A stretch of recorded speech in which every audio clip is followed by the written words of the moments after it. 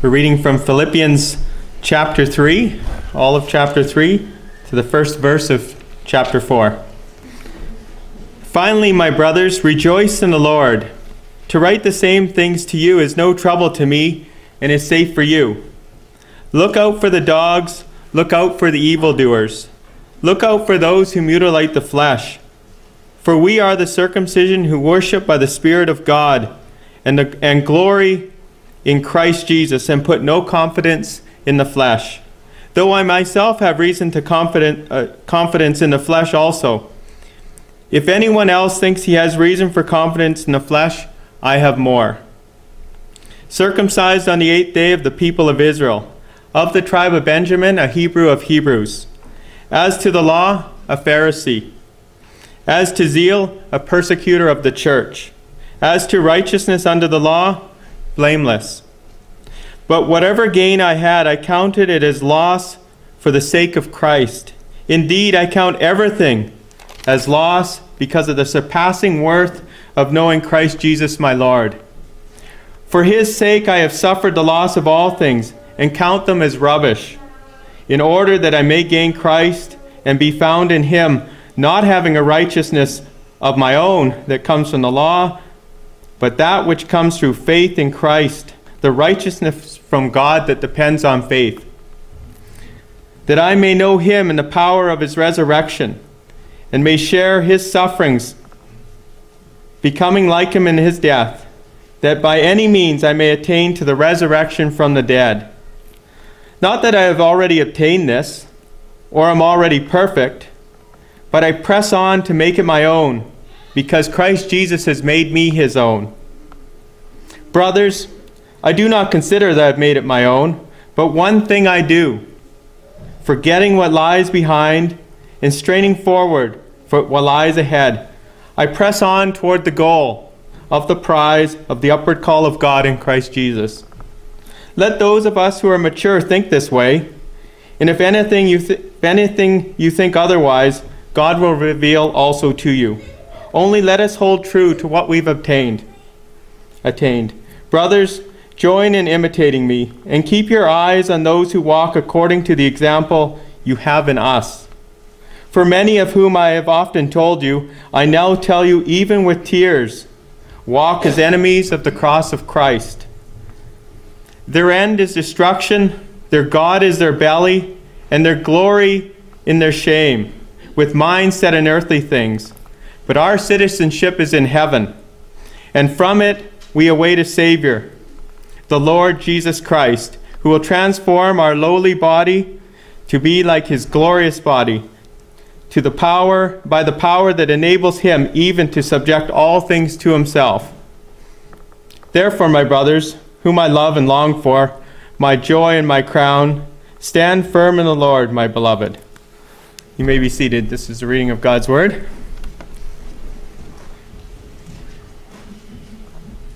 Let us pray. Heavenly Father, we thank you that we can gather together this morning as your people. And we know, Lord, that where we're gathered, you're in our midst, as we are your temple, Lord, and your Holy Spirit is in us. So we do pray, Lord, this morning that your Holy Spirit would work in our hearts, in our minds as we look at your word. I pray, Lord, that you would help me as I bring your word to bear in our hearing today. That, Lord, you would work in my heart and the hearts of the hearers today. So, Lord, we ask that you would do this work. We ask that you would be glorified. And we ask, Lord, that we would fix our eyes fully on you this morning. Amen. Okay, so this morning, we're only a few days away from the new year. And according to statistics, 45% of people will be making New Year's resolutions. This may be even you this morning as you're considering the new year. Many of us will be looking back at 2019 and considering what we may want to stop or start doing in 2020. It is typical to make resolutions for things like weight loss or exercise, maybe quitting harmful habits such as smoking, or better financial management or such like things. Others may be considering Bible reading plans, prayer guides, or maybe a book list that you want to look at for 2020. As the fall ended and winter set in 1722, Jonathan Edwards, the famous 18th century revivalist preacher, at the age of 19, penned not one but 70 lifelong resolutions. The 19-year-old Jonathan Edwards knew his weakness and was aware of the destructive nature of sin.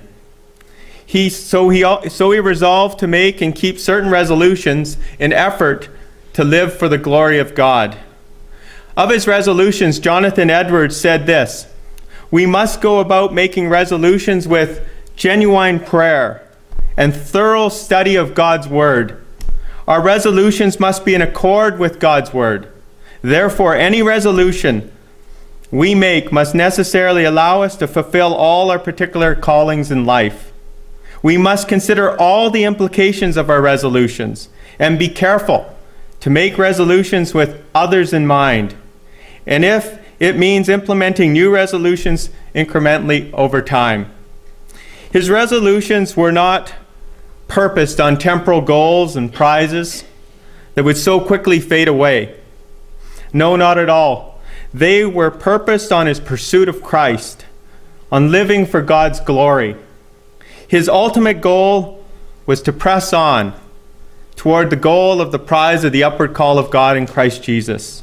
Jonathan Edwards also had the good sense to pen these words prior to his resolutions: "Being sensible that I am unable to do anything without God's help, I do humbly entreat him by his grace to enable me to keep these resolutions, so far as they are agreeable to his will, for Christ's sake." If you haven't read Jonathan Edwards' resolutions, I certainly would commend them to you this morning. They cover everything from his overall life mission, good works, time management, relationships, suffering, character, and spiritual life. By way of example, one of his resolutions was to ask himself at the end of every day, every week, every month, and every year, he would ask himself wherein he could possibly, in any respect, have done better. The level of personal examination in his resolutions demonstrated his strong commitment to the passage that we're going to look at today. He was without a doubt forgetting what lies behind and straining forward to what lies ahead. He was pressing on toward the goal, the prize of the upward call of God in Christ Jesus. For our time this morning, we will be looking at a very encouraging passage from Paul's letter to the Philippians. And we are specifically looking at Philippians chapter 3, verses 12 to 16. But before we look at the passage, I would like us to consider briefly the background of this passage in the letter to the Philippians. Now, you will recall from the book of Acts in chapter 16, verses 12 to 40, the account given by Luke on how God providentially guided Paul to build this church in the Roman province of Philippi. The church plant was accompanied by remarkable events, such as nighttime visions, riverside conversions, the demon-possessed were being delivered, and supernatural jailbreaks, and remarkable conversions to Christ. The Great Commission from Jesus, as recorded in Matthew chapter 28, verses 18 to 20, was being fulfilled. Jesus, who has all authority on heaven and earth, gave the command to go, therefore, and make disciples of all nations. And here we now have the first church in Europe. The Philippian church loved Paul and faithfully partnered with Paul by supporting the advance of the gospel, which included financially supporting Paul's ministry.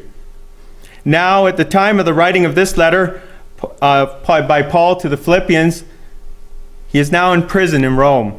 And the Philippians are faithfully attending to his material and personal needs by sending Epaphroditus to visit him. If you would, turn with me to Philippians chapter 1, verses 3 to 6. So it's Philippians chapter 1, verses 3 to 6.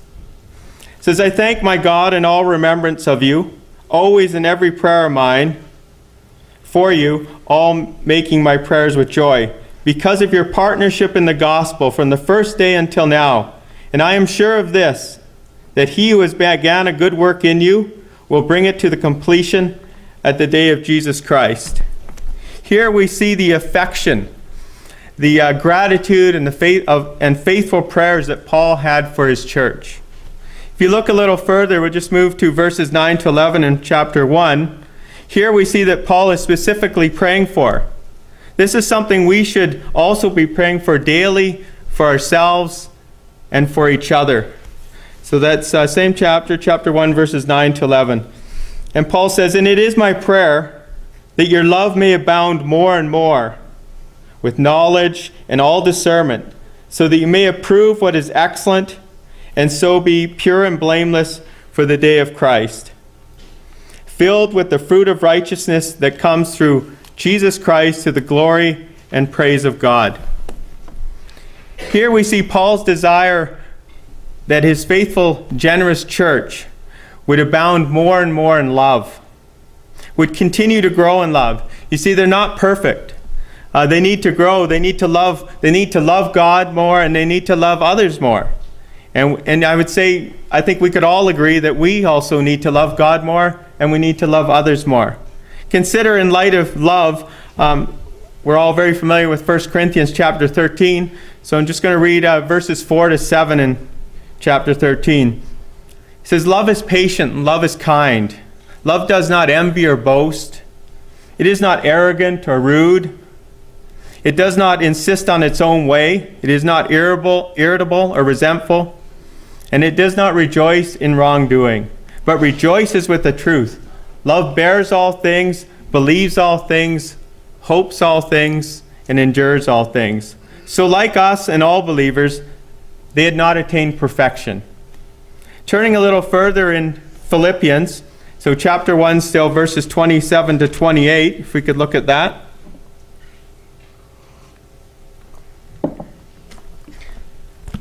Paul says, "Only let your manner of life be worthy of the gospel of Christ, so that whether I come and see you or am absent, I may hear of you that you're standing firm in one spirit, with one mind, striving side by side for the faith of the gospel, and not frightened in anything by your proponents. This is a clear sign to them of their destruction, but of your salvation, and that from God." So here we see one of the driving themes in the letter to the Philippians, where Paul is appealing for unity among the believers. Now this is essential for the church so that they can stand firm in the faith of the gospel. And in so doing so, they will stay the course. They won't go off course. They will together strive after the prize, the high calling of God, and pursue Christ above all and before all. Now Paul in his letters uses athletic metaphors to illustrate spiritual truths. So we see that quite commonly. And we see that clearly in this letter. One of the metaphors that is used in this letter is that of a runner. Now consider for a moment a professional runner. Now John did a very good job this morning presenting that, and I thought that was excellent. So same idea, they are focused. They're not looking behind or to the side. They're putting all their energy into finishing the race, reaching the goal, laying aside anything that would hinder them from finishing strong. Now, John MacArthur says of this, he says, "To Paul, the runner is a picture of the Christian, the race of the Christian life. This is a picture of maximum effort as the Christian moves towards the finish line." End quote. Paul, at the beginning of chapter 3, verse 1, he warns the Philippians about false teachers and heretics, whom he calls evildoers and dogs. He is warning them not to listen to their false teaching, as they would lead them into error and they would go off course. Paul, prior to his conversion, boasted and trusted in his credentials in Judaism, which we see in verse 5 and 6. He trusted in his ritual. So this is verse 5 and 6 of chapter 1. And so there he trusted in his ritual that was circumcised on the 8th day. He trusted in his race, the nation of Israel. He trusted in his rank, as it says, the tribe of Benjamin, and he trusted in his tradition, Hebrew of Hebrews. And he trusted in his religion, a Pharisee. And it's no different today. Many trust in a perceived idea of being a good person.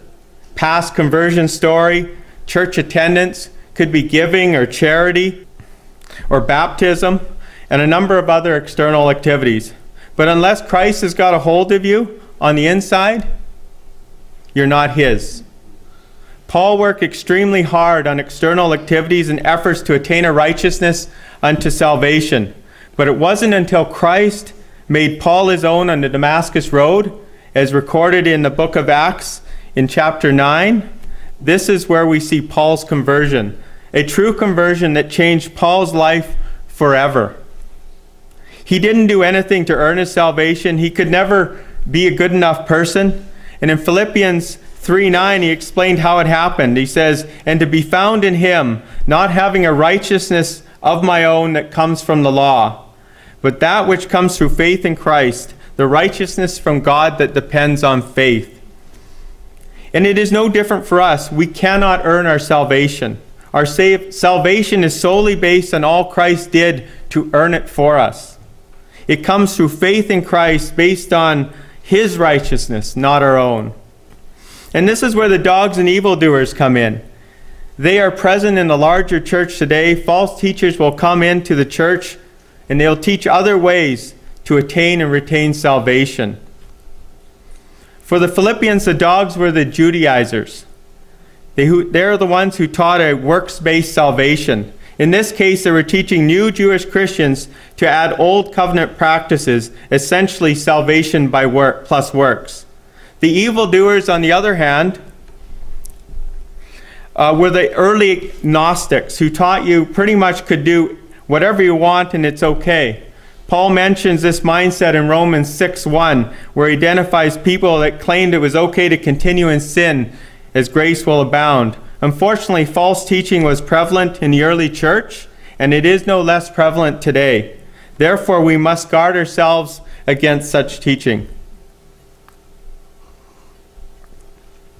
This brings us to our passage this morning. For those taking notes, the first section we're going to look at is Paul's pursuit of Christ. And we're going to see that in Philippians chapter 3, verses 12 to 14. And from there I have 4 points. And then secondly, we'll look at the application for all who are mature in Christ. And that's in verse 15 and 16, and there's going to be 2 points. So the first point is under Paul's pursuit of Christ. And this is his pursuit of Christ, as the first point, is based on not having attained perfection. And we see this in verses 12 and 13. Please look with me in this passage at Philippians 3:12 and 3:13. It's going to be the first part, so it's the first part of the verse of 12 and 13. "Not that I have attained this or am already perfect." If you go down to 13, "Brothers, I do not consider that I've made it my own." Here we see Paul, 30 years after his conversion, making it clear that he had not obtained perfection. Others might think he had obtained perfection, but it is not possible to obtain perfection in this life. Paul is confronting the false teaching because 2 early proponents of this false teaching were claiming early forms of perfectionism. As I mentioned, there were the Judaizers, as well as the early form of Gnosticism. They were vexing the early church. The Judaizers were early converts to Christianity who tried to force believers to conform to non-Jewish backgrounds to adopt Jewish customs as a condition of salvation. Now you'll recall from the book of Acts in chapter 15 that the early church leaders such as Paul and James and Peter and Barnabas, they gathered together at the Jerusalem Council to stop this false teaching that obedience and circumcision under the custom of Moses was necessary for salvation. Now on the other hand, the other error was that which was being advanced by the early Gnostics. It was something altogether different. They held a dualistic view of reality, where the world was divided into the physical realm and the spiritual realm. So salvation for them would come by obtaining perfection in knowledge, which was spiritual and not physical. So conveniently, in this line of thinking, it didn't matter what they did in their bodies, as the physical world was totally separate from the spiritual world. Now we see this today, don't we? Two very different false teaching. We see legalism on one hand that says you need to obey certain sets of laws in order to earn your salvation, or you have what's been called antinomianism, which means against the law. And in this view, you can claim to be a Christian while your lifestyle doesn't reflect anything that one claims has happened on the inside. So for Paul, he is saying clearly he hasn't obtained a perfect knowledge, nor has he obtained a perfect moral, spiritual condition. None of these things can be obtained in this present evil age. Another way to say this from verse 13 is you could say, I have not yet taken hold of it. Now this certainly smacks in the face of any kind of self-righteousness and religious conceit, doesn't it? When we survey the life of Paul in the New Testament, his life is extraordinary. His level of godliness and obedience seems so far out of reach. Yet here we see him providing this level of self-examination. What about you and I this morning? Are we evaluating our spiritual walk in the way that Paul would? Paul tells the Corinthians to examine themselves in 2 Corinthians chapter 13, 13 verse 5. He says, examine yourselves to see whether you're in the faith. Test yourselves. Or do you not realize this about yourselves, that Jesus Christ is in you? Unless indeed you fail to meet the test. Now this is an important aspect of our Christian walk. We need to examine ourselves. We need to see if we are running the race. Are we in the race? We're going to get to verse 14 soon, which is the central theme of this passage that we're looking at today, which is, I press on toward the goal, the prize of the upward call of God in Christ Jesus. So in review, the first point is that Paul's pursuit of Christ is in the negative. It is based on not having attained perfection. And we saw that in Philippians 3:12a and 13a. Not that I've already obtained this or I'm already perfect. Brothers, I do not consider I've made it my own. Now let's look at the second point in Paul's pursuit of Christ, which is positive. It's based on pursuing that which Christ has made me his own. So we read this in verse 12b. It says, but I press on to make it my own because Christ Jesus has made me his own. Here we see something so incredible, so amazing, so joyful. Something that should cause us reason for great comfort and joy. Paul is saying that Jesus Christ has made me his own. To quote William Hendrickson, encouraged and enabled by this very fact, namely, that it was Christ Jesus who'd laid firm hold on him, so as to possess him completely. The apostle is now pressing on in hot pursuit of the objective assigned to him. What is that thing which the apostle Paul and we as Christians have been taken hold of? Turn with me to Romans 8, chapter 8, 28 and 29. Please. So that's Romans chapter 8, verses 28 and 29.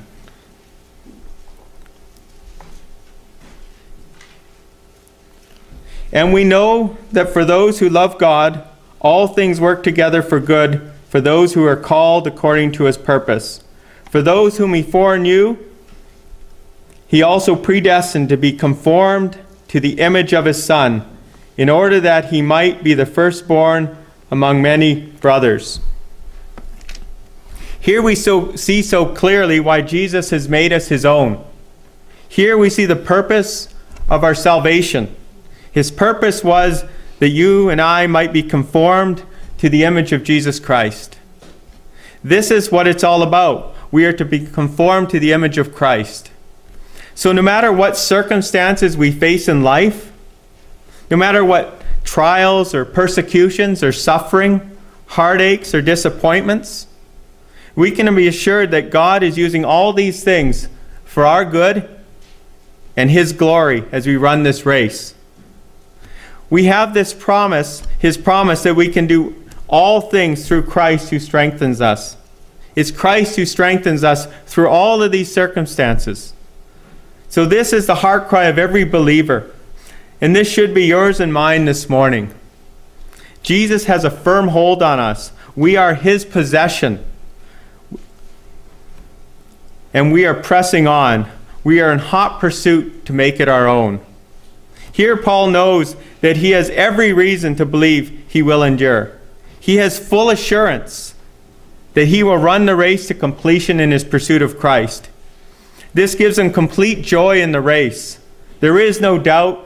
There is no uncertainty. Jesus owns Paul, and if you're in Christ this morning, he owns you too. When Paul says press on, he means to run after or to follow after. Now this isn't passive. It's aggressive. It's energetic. It's not a let go and let God mentality. It is fully engaged and requires effort on our part. John MacArthur says of this, Paul's pursuit of the spiritual prize. Paul pursued the spiritual prize with all his might, straining every spiritual muscle as he ran to win. We also know from Paul that this isn't all effort and no help from God. If you look with me at Philippians chapter 2, we'll go back to chapter 2, verses 12 and 13.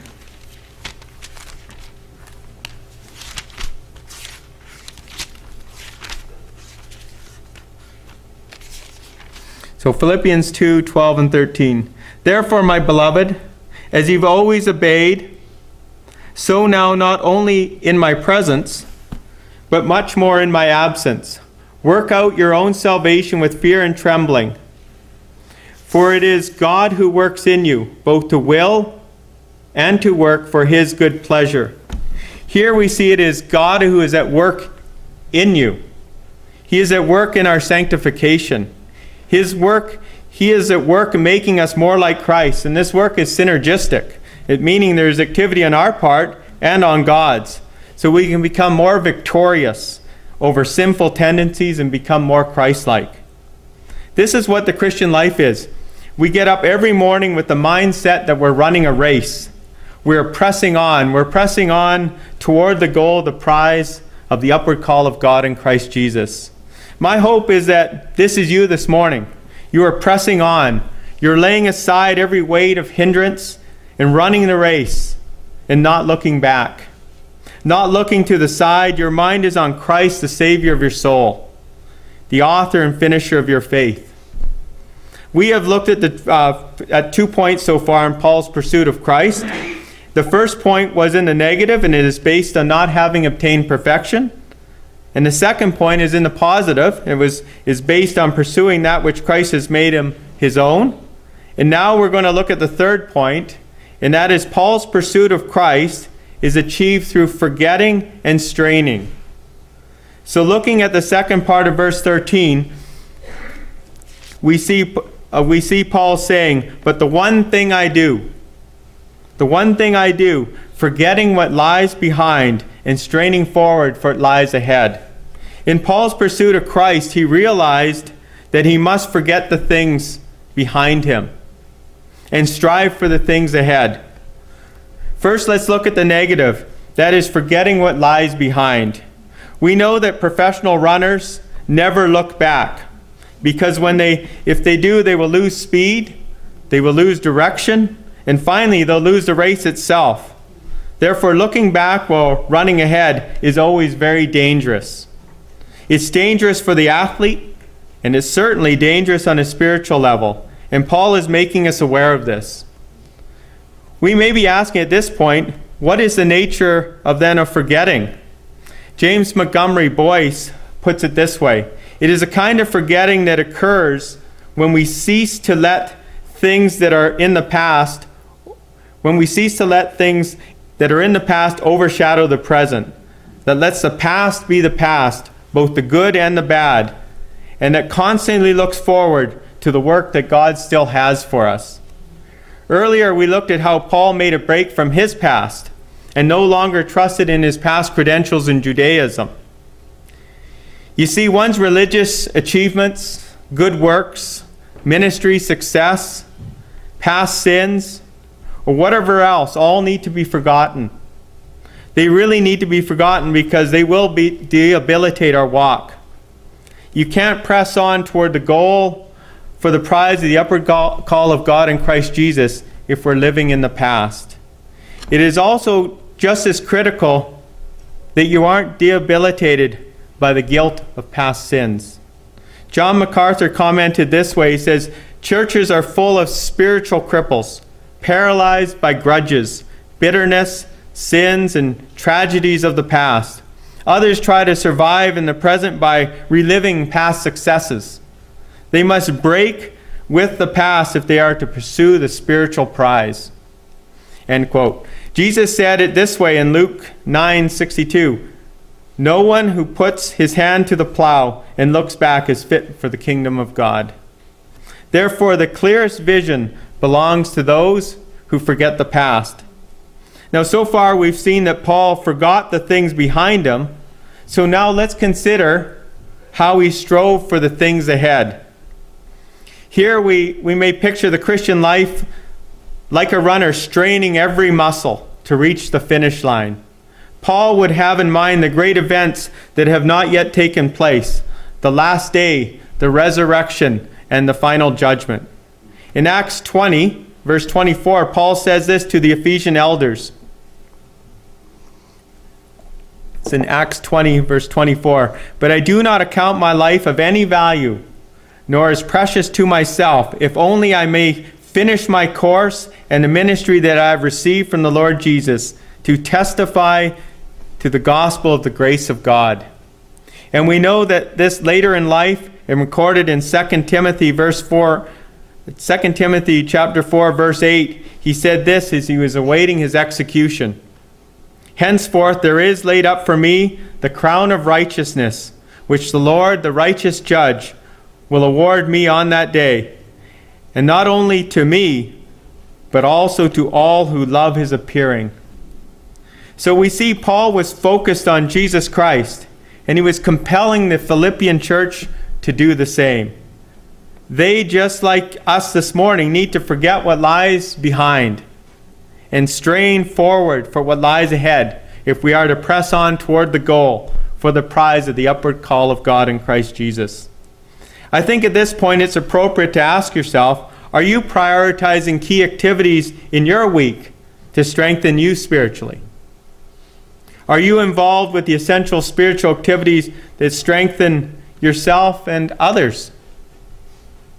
The writer to the letter of Hebrews in chapter 10, verse 24 and 25 provides us with a crucial reminder on how we really need each other in the church. So if you turn with me to Hebrews, please, to chapter 10, verse 24 and 25.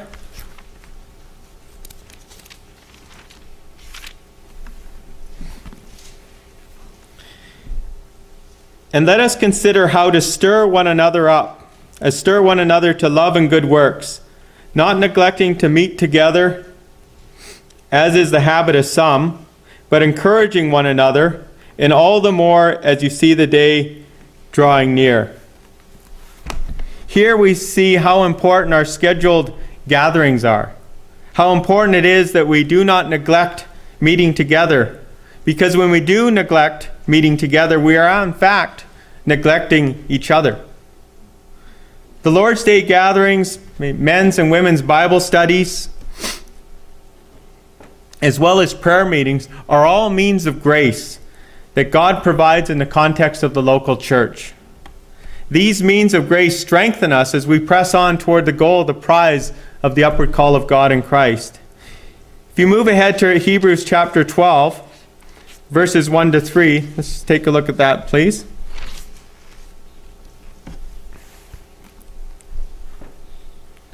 Therefore, since we are all surrounded by so great cloud of witnesses, let us lay aside every weight and sin which clings so closely, and let us run with endurance the race that is set before us, looking to Jesus, the founder and perfecter of our faith, who for the joy that was set before him endured the cross and despised the shame, and is seated at the right hand of the throne of God. Consider him who endured from sinners such hostility against himself, so that you may not grow weary or faint-hearted. Now we are seeing two very different aspects of pressing on. Says we need to lay aside every weight and sin which clings. So if we're to run this race with endurance, we must deal with things that weigh us down and sins that cling to us. One of the greatest problems for runners face is weight. And this issue is infinitely more important at the spiritual level for our sanctification. Now, weights are those things that hold us back. Weights aren't necessarily bad things, but they will hold us back, and they will weigh us down. They could render us ineffective. What about you this morning? Are there weights holding you back, or sins that just seem to cling no matter how hard you feel you've tried to break free from them? Are you constantly struggling with besetting sins or sinful habits that you just can't seem to overcome? Have you sought the counsel from one of our pastors? Regarding besetting sins, R.C. Sproul has this to say: the reason we continue with these pockets of repeated sins is because we have a heartfelt desire to continue them, not because we have a heartfelt desire to stop them. I wonder how honest our commitment is to quit. End quote. I think R.C. Sproul is right. We need God to change our desires so that we have a heartfelt desire to stop and not to continue in them. Like Vanity Fair in John Bunyan's Pilgrim's Progress, there are so many things that can distract us from the path Christ has put us on. There is unrestrained leisure time. There are social media apps. I think they're specifically designed to waste our time.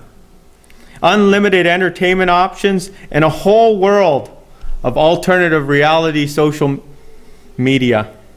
Maybe striving for business success or the success of your children will consume our time.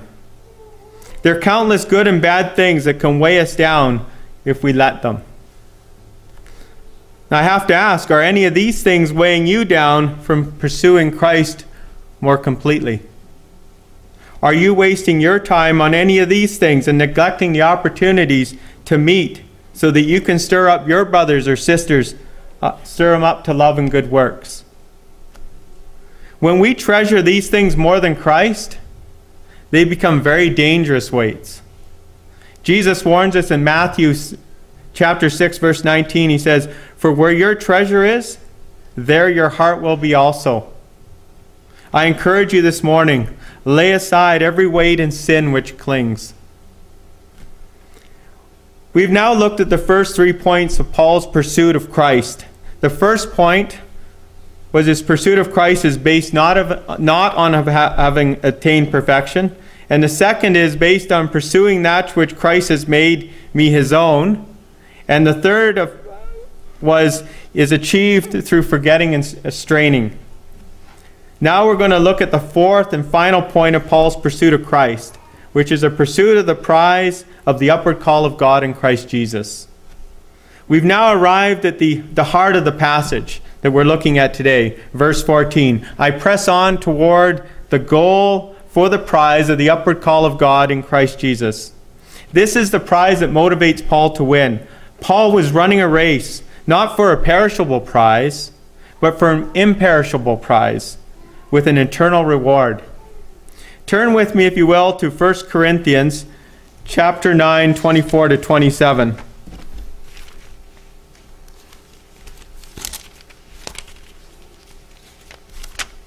So it's 1 Corinthians chapter 9, verse 24 and 27.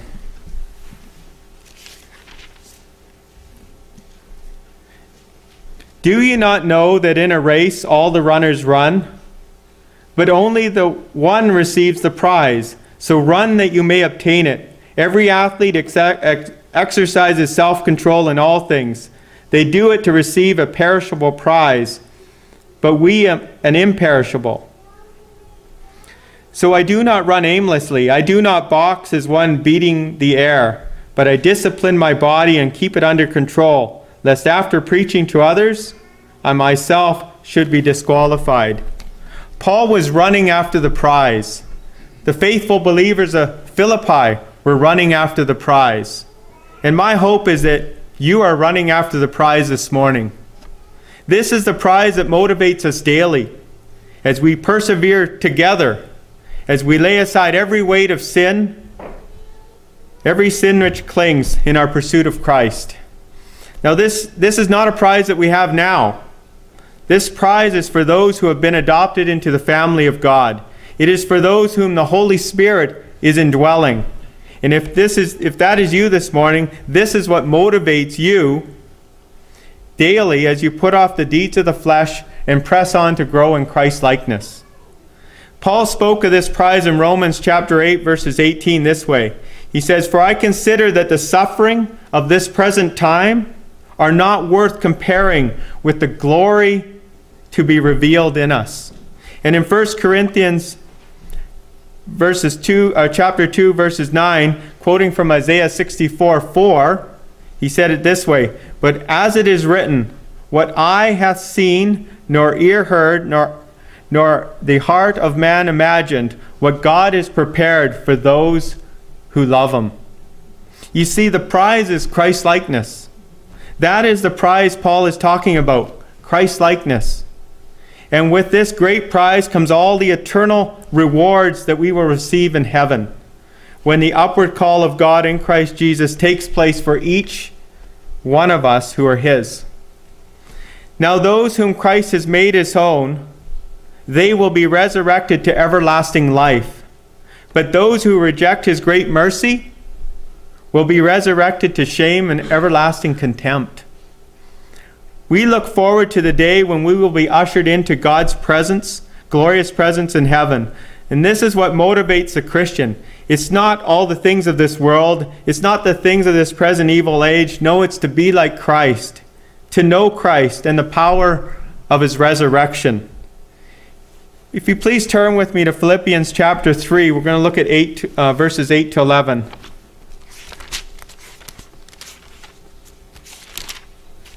So it's Philippians chapter 3, verses 8 to 11. "Indeed, I count everything as loss, because of the surpassing worth of knowing Christ Jesus my Lord.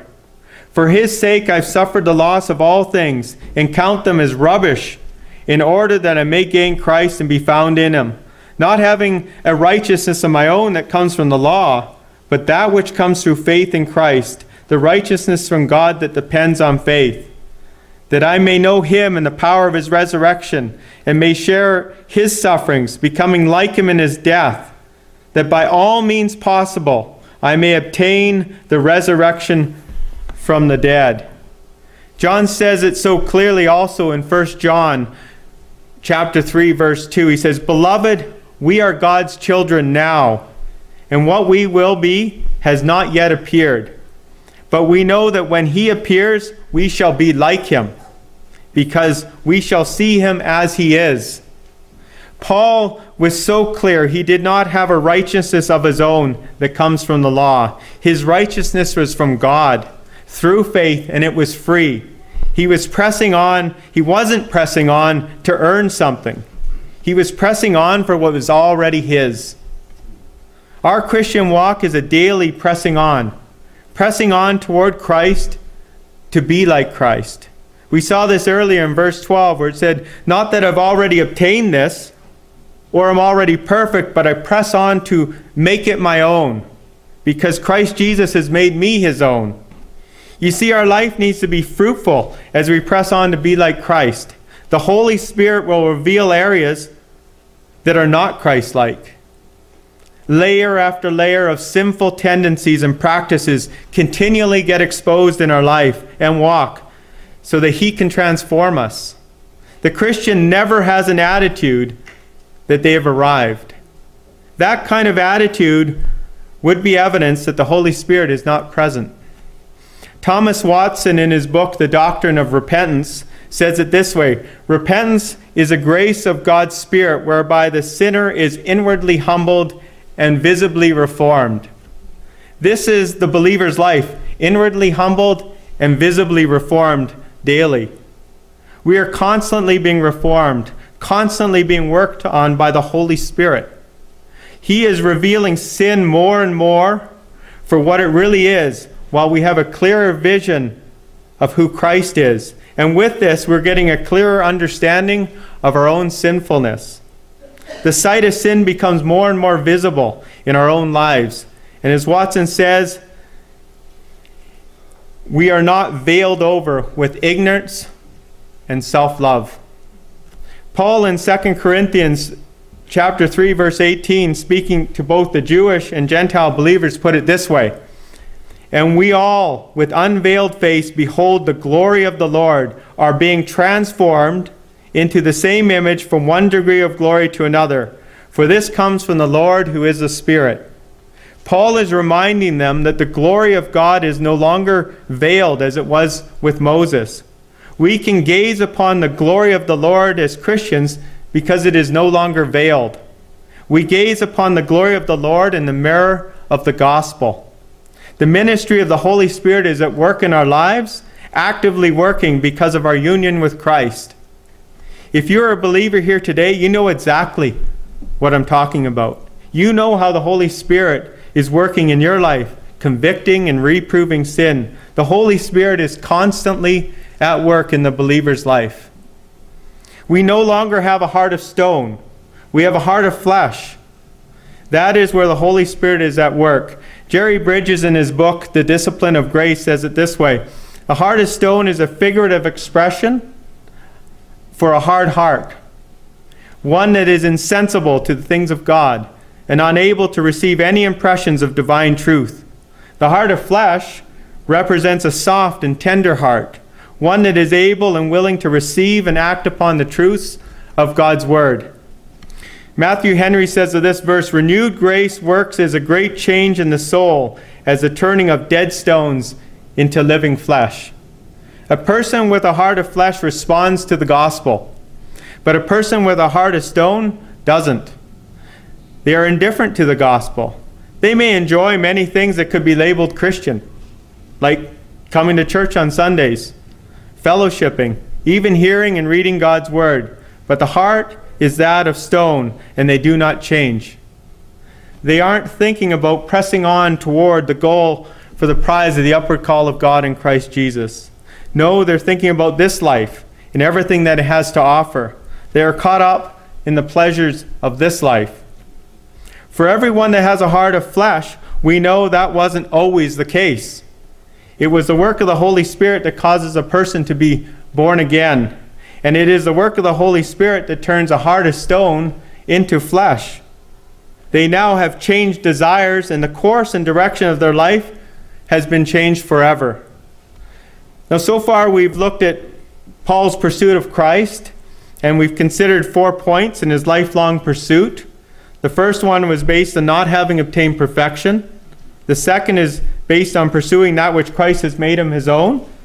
And the third was, it is achieved through forgetting and straining. And the fourth, it is a pursuit of the prize of the upward call of God in Christ Jesus. So this brings us to our final point of this message. For those taking notes, the second section we're looking at is the application for all who are mature in Christ. And this is in verse 15 and 16. There are 2 points to this section. First is from verse 15, where it says, "Let them think the same way about pursuing Christ." And the second from verse 16, "Let them live up to the standard already achieved." Now we read in verse 15, it said, "Let those of us who are mature think this way, and if in anything you think otherwise, God will reveal that also to you." So here we see that Paul is not in this spiritual race alone. We are all in this race together, and we need each other immensely. This is not an earthly race with a perishable prize. No, not at all. This is a heavenly race with an imperishable prize. And we are together pressing on toward the prize of the upward call of God in Christ Jesus. So together we think like Paul. We recognize our need for spiritual maturity. Paul has given us the characteristics that accompany Christian conduct. Characteristics he has personally applied himself. We have looked at the importance that Paul places on forgetting what lies behind and straining for what lies ahead and pressing on toward the goal for the prize every day. In this verse, we now see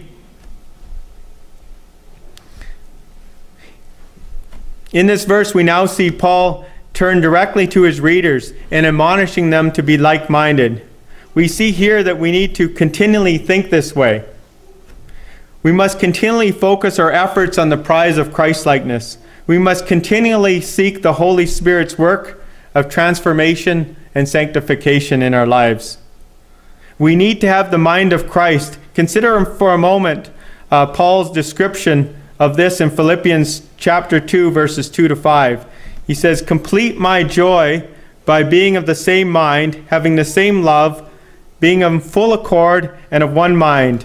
Do nothing from self-ambition or conceit, but in humility count others more significant than yourselves. That each of you look not only to his own interests, but also to the interests of others. Have this mind among yourselves, which is yours in Christ Jesus." You see, we need to have the same attitude as Christ. We need to view all of life through his lens, the lens from the Lord's perspective. And if we think this way, our thoughts and behaviors will be more like Christ. If you look at Colossians chapter 3, verses 16 to 17, if you don't mind turning there. So it's Colossians chapter 3, 16 and 17. It says, "Let the word of Christ dwell in you richly, teaching and admonishing one another in all wisdom, singing psalms, hymns, spiritual songs with thankfulness in your hearts to God. And whatever you do, in word or deed, do everything in the name of the Lord Jesus Christ, giving thanks to God the Father through him." This is why the Lord's Day gatherings, Bible studies, prayer meetings, which are all means of grace provided in the context of the local church, are so necessary to strengthen us. We looked at Paul's prayer from Philippians earlier, and his desire was that our love would abound more and more. You see, it's not loving when we neglect to meet together, because we need every opportunity available to encourage one another as we see the day drawing near. So in conclusion, let's now go back to Philippians 3 and look at the last verse of today's passage, which is verse 16, which concludes the last point, the application for all who are mature in Christ. Verse 16, "Only let us hold true to what we've attained." Here we see Paul provides one final thought for the passage that we've looked at today. Here we're told to hold true to what we've attained. Hold true could also be as keep living, or using the metaphor of the runner, we are to line up or follow in line. We are to not go off course. We must keep up on the spiritual path that we're on. If we are to hold true to what we've obtained, it isn't something that can be done alone. And it's certainly not something that we do once a week. We need to be standing firm in one spirit, with one mind, striving side by side for the faith of the gospel. This is something we do together, unified around the gospel, striving side by side if we are to press on toward the goal, the prize of the upward call of God in Christ Jesus. Our priorities in life need to be centered around this goal, the eternal, non-perishing goal, not the temporal, perishing goal that we are to have for other things. As we draw near to the end of our time this morning, please consider the words of the Prince of Preachers, Charles Spurgeon. May his words be an encouragement to all that are pressing on toward the goal, the prize of the upward call of God in Christ Jesus this morning. His quote, "This marriage feast will be the bringing of the people of God into the closest and happiest union with Christ their Lord in glory. Even now the Lord Jesus Christ is no stranger to some of us, and we are no strangers to him. Yet a day will come when we will see him face to face, and we will know him with a clearer and fuller knowledge than is possible for us today. That feast will be like most other marriage feasts, the fulfillment of long expectation. We do not know the longings of the heart of Christ for that day of glory. For this he lived, and for this he died. Now, Jonathan Edwards started his 70 lifelong resolutions when fall ended in winter of 1722, and he completed his last resolution in August of 1723. On July 8th of 1723, Jonathan Edwards penned this resolution: I frequently hear persons in old age say how they would live if they were to live their lives over again. Resolved that I will live just as I can think I shall wish I had done, supposed I live to an old age. Jonathan Edwards lived 35 years after that resolution and went to be with the Lord at age 54. I trust this morning's message has encouraged you, spurred you on as we together forget what lies behind and strain forward for what lies ahead in this coming year, pressing on toward the goal, the prize of the upward call of God in Christ Jesus. Now, if this message this morning has reached your ears as a stranger to Christ, if you've not been running this race, if Jesus has not yet made you his own, if you have not turned from sin and self and embraced Christ, I implore you to repent and believe the gospel. It is good news, and it will save your soul. And on that final day, you will not be resurrected to shame and everlasting contempt. Instead, you'll be resurrected to everlasting life. I encourage you to run to Christ. Cling to Christ, as this world and everything in it is perishing. I encourage you to join the race. Join the race that only Christ can enter you in. And let's press on together toward the goal, the prize of the upward call of God in Christ Jesus. Let us pray.